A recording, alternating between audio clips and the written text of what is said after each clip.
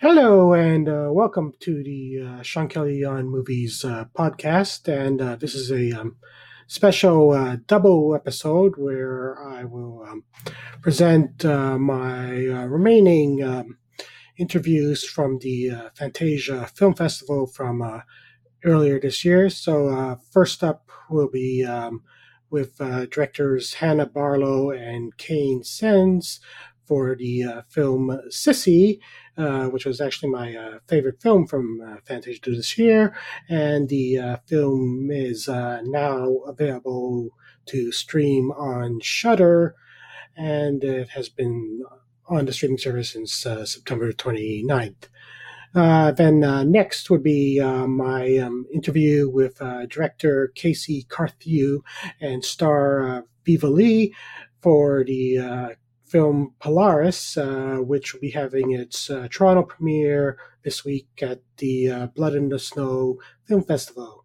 So I hope you enjoy these interviews. Warning, our interview for Sissy contains some spoilers. Okay, so where did the idea for Sissy come from? There were lots of points of inspiration. I think the film touches upon childhood bullying, social media, the consequences of social media on millennial and Gen Z mental health, self-victimization, being proselytized through social media. So all of those things were, big draw cards for us as writers. And then, on a personal level, the consequences of not clearing your childhood wounding, I think, is universal. So, yeah. And they're just wanting to make a fun slasher film out of all of that. At the same as time. well, yeah. So, what were some of the influences on the film? Well, I guess it's a kind of meeting in the middle of, Y2K kind of female friendship comedies, coming of age films, kind of, whether it be Bridesmaids or Muriel's Wedding, Crossroads, and then kind of clashing that, I guess, up against, Carrie and Single White Female, and many, many slasher movies, whether it be kind of Halloween or the Friday the 13th series, all the way up to kind of Scream and kind of the 90s version of the slasher. I mean, there's many influences, not all obvious ones, I suppose. Yeah. Well, in a very weird way, I kind of got like I spit on my grave vibe, not because of the rape part, but because of the revenge part. Yeah. That's very interesting. Yeah, I guess, I mean, well, that's a compliment. I mean, that's such a iconic film. But, I mean, revenge narratives are fun, We all have kind of that fantasy in us that we want to get even with our bullies. And I think that's why those movies work so well. I mean, a big part of it was kind of like, what if Muriel's Wedding? I don't know if you've seen. I haven't seen Muriel's Wedding. I know it's Toni Collette. Yeah, and it's an Australian classic that we all grew up with. It's on TV, like it was on TV every weekend. Every Friday night, and you grow up thinking it's a broad comedy, and that's how it's pitched, but it's actually really, really dark. Yeah, and not to give anything away about the film, but kind of what would happen in Muriel's Wedding, for example, if Muriel got revenge on all the mean girls, and that's I think in many ways where Sissy comes from.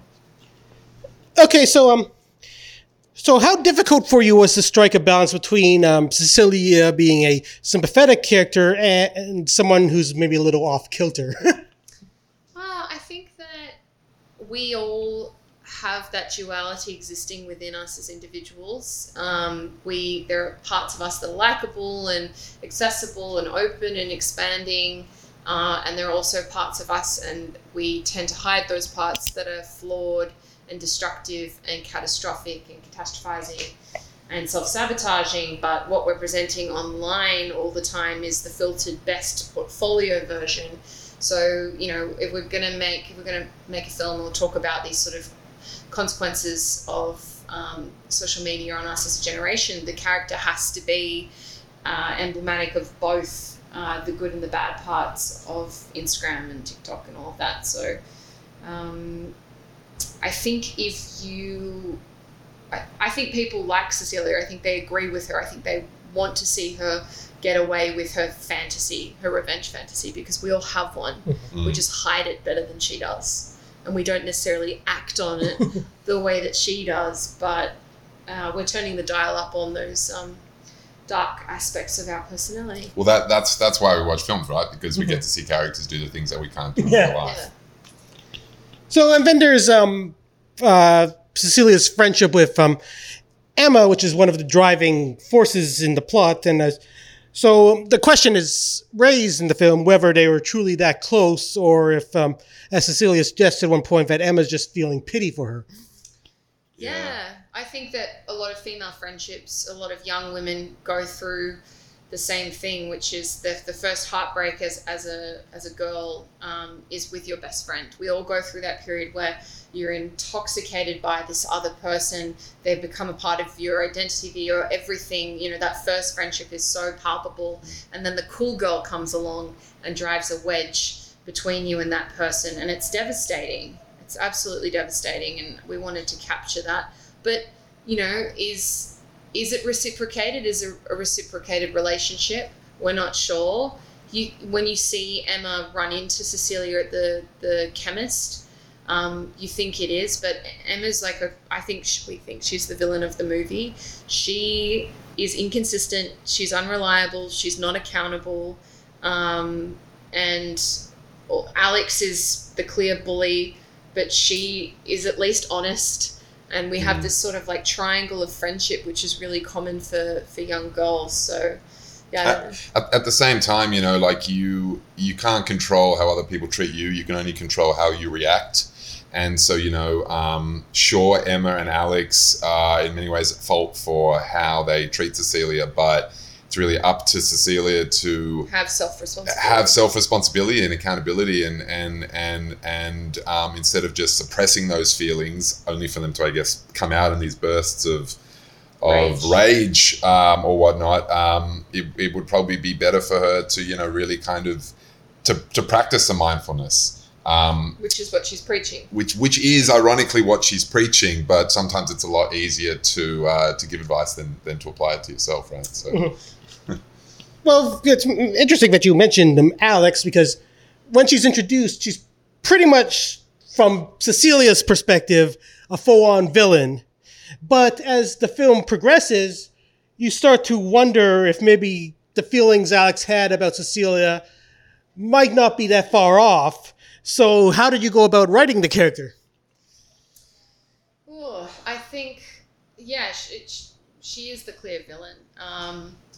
I think it came from a place of pondering the things that people say about you, the criticisms that they have, or the rejection that you experience as a young person, because not everybody's going to like you. The things that cut deep, that you don't like about yourself, that someone actually kind of, that they verbalize, you know? It stays with you. It sticks to you. It forms your personality in a sense, and it's up to you to not attach to those criticisms. But yeah, Alex is right about Cecilia, but only because Cecilia allows it. Only because she kind of leans into that perception and allows it to control her. So that was kind of the inspiration. She's not necessarily right in how she goes about it and how she treats Cecilia, because there's no real need to bully anybody ever. But she does have a view of Cecilia that I think Cecilia kind of deep down probably is insecure about in the first place. But it's the chicken or the egg, right? Yeah. Because if she hadn't bullied Cecilia as a young person, Cecilia might not have reacted, and she might not have evolved into this like supervillain. Yeah, exactly. Yeah, so pretty much one of the ultimate theme of the film is how bullying can affect someone's mental health, with the film obviously going to the biggest extremes. Yeah. So do you think Cecilia would have been better off if she actually sought real therapy instead of becoming a social media influencer, which actually seems to be a toxic outlet of self-gratification?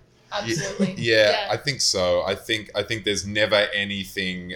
There's never any downside to self-introspection and kind of like confronting yourself in the mirror with a professional. With a professional and doing some work on yourself. You know, I don't think we kind of want to necessarily say that there's anything intrinsically wrong with mental health advocacy online, because if if some young kid who doesn't maybe have access or know how to approach a therapist can come upon something on social media that is helpful, then that's not a bad thing. You'd kind of rather they be thinking about their mental health and their mindfulness rather than just kind of increasing their comparison anxiety from looking at swimsuit models and whatnot. Worshipping the Kardashians. Worshipping kind of ultimately a kind of toxic kind of view of themselves. But at the same time, you have to be very careful because these people that are influencers and that are in these positions of power online, like who put them there and what qualifies them to have that kind of influence, especially on young minds. So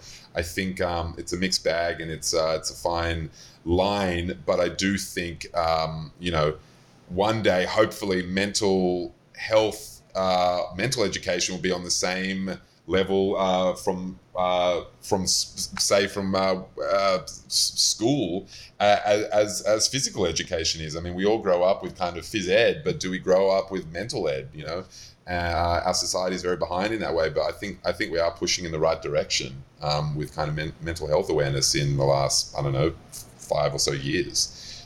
So it's a good thing, but the online space is still a very unregulated, exactly, potentially dangerous place. Very dangerous. Yeah. So as long as we're aware of that, no one's going to really kind of protect you from it other than yourself. So we kind of just the more we talk about that stuff, the better. Well, thanks. Oh, thank you. Thanks, Sean. Now here's my interview for Polaris, having its Toronto premiere as part of the Blood and Snow Film Festival. How did you get the idea for Polaris? Yeah, thanks for asking. The idea it was inspired by the story world created in a short film called Fish Out of Water. And really the elements there were the frozen north, these color palettes of white and gray and just a little bit bleak looking. And in that story world, there was a woman and a young girl, and there was maybe some body parts that were taken. And it was also primarily nonverbal film that had a fictional language. And it's actually fans who reached out to me and said, "Oh, we want to see this as a feature." And it took a little while because I was busy with some other things, but ultimately I thought, I love that story world, so let's figure out how to play in there.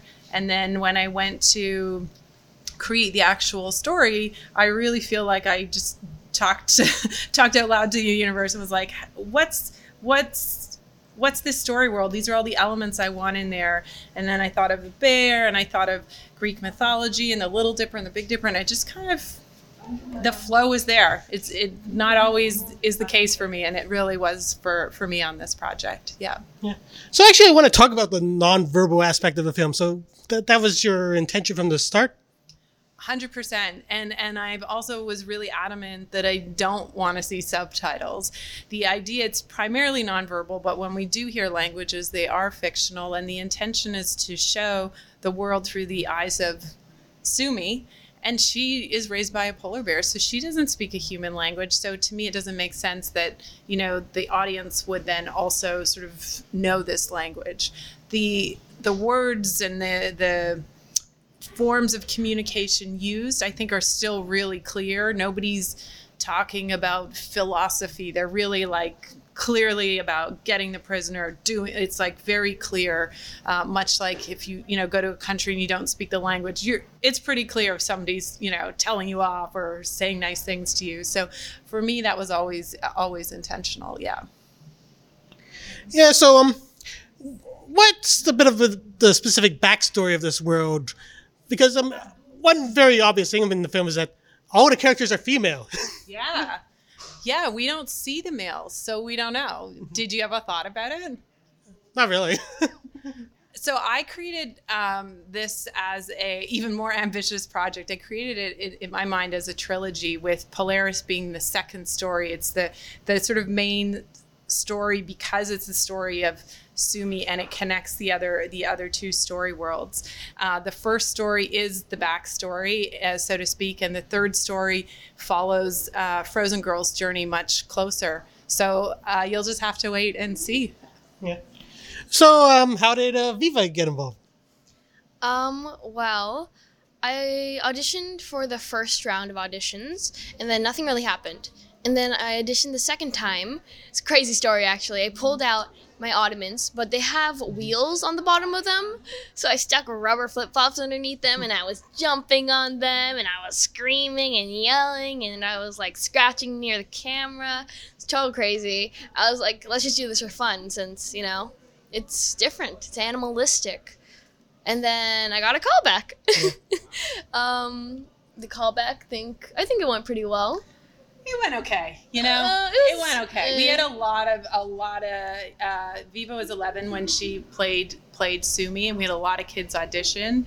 And there's so many wonderful actors out there, but it really felt like, to Viva's point, she's just so self-aware, but in the way that like she can let it go. She can go all over the place, do anything with her voice. It's kind of a fearless thing that I really, really respected, because as a director, once she's cast in the role, it's hers. Like and I need to know that somebody's gonna be like all over the place, and Viva's all of that. So thank you. Yeah, no, I'm so proud of your performance. Yeah, thank you. So could you talk a bit about working with a polar bear in the film? Yeah, well, the polar bear is an amazing animal, very exclusive. We've only know of one professional polar bear working at least in North America and Western Europe. And this is Aggie. She's been a working actor her whole life since she was a cub, and she's now just retired. I think she's about 27 or 28 years old. Because of COVID, actually, just like all actors, when sets got shut down, she couldn't work for over a year. And her trainer said that he thinks she was sad about that. So actually, when we went to film with her, she was super excited. She was super excited to roll around in the snow and play. And that basically is the first scene of the film that you see. But working with her is extraordinary. She eats a lot of food. That's how she's kind of, you know, she's bribed into doing things, and it's fascinating to watch. She got given a lot of treats, and including croissants, and she's a very bougie bear. You know, she knows what she wants. So she, you know, she's an actor like anybody else, and she has her needs and wants, and she has her style of acting too. So it's pretty interesting because she genuinely is a performer. Yeah. Mm-hmm.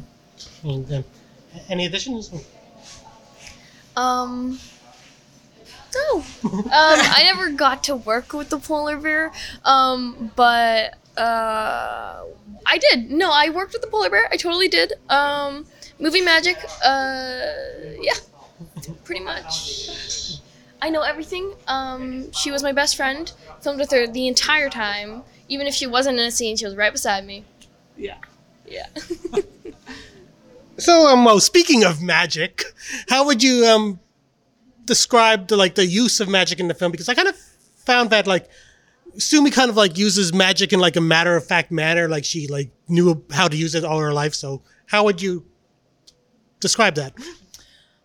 I think it is shown in a matter-of-fact way. We don't see her discover it. We right away see that she has a connection to the North Star, and which is Polaris. Polaris is the North Star, and we see her making these gestures. And so for me, that's just sort of one of the rules of this world that I right away wanted everyone to be really clear about. She can do this, and she follows the North Star, but nobody else does. Nobody else in the film even seems to see the North Star, and nobody else seems to know about this. The only person who is very curious about it, who we see, is Dee, as sort of an ally, someone who's a Morad who becomes an ally for Sumi, and she has the same tattoos that Sumi has on her hands. She has it sort of like a poster on her wall.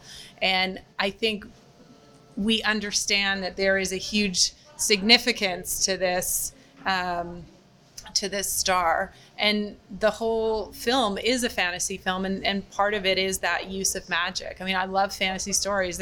there's always magic in them. There's always a sorcerer. There's always, or I shouldn't say always, but often, yeah. So yeah. Well, this is actually just came up for me. So you actually mentioned that Viva was 11 while filming. So while filming, did you kind of like have to work around the more violent moments of the film, or was her family okay with it? I love gore. Maybe do you want to start with that? Well, I am very protective of what I put into my brain. I mean, Common Sense Media and IMDb Parents Guide are like my best friend. I always search up stuff before I watch it.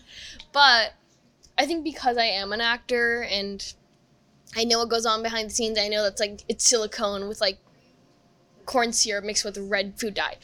I'm like, okay, I know it's fake. And sometimes I can tell it's fake. But yeah, it just seems like not as bad for me. And I actually really enjoy to do gore, like in films, like killing people, and it's very fun. So thank you. Well, and I would say too, we had for Viva playing Sumi, we had a photo double for, you know, she because we're aged, she can only work a limited number of hours in a day. So we had another actor to do shots where we're not seeing her face in particular.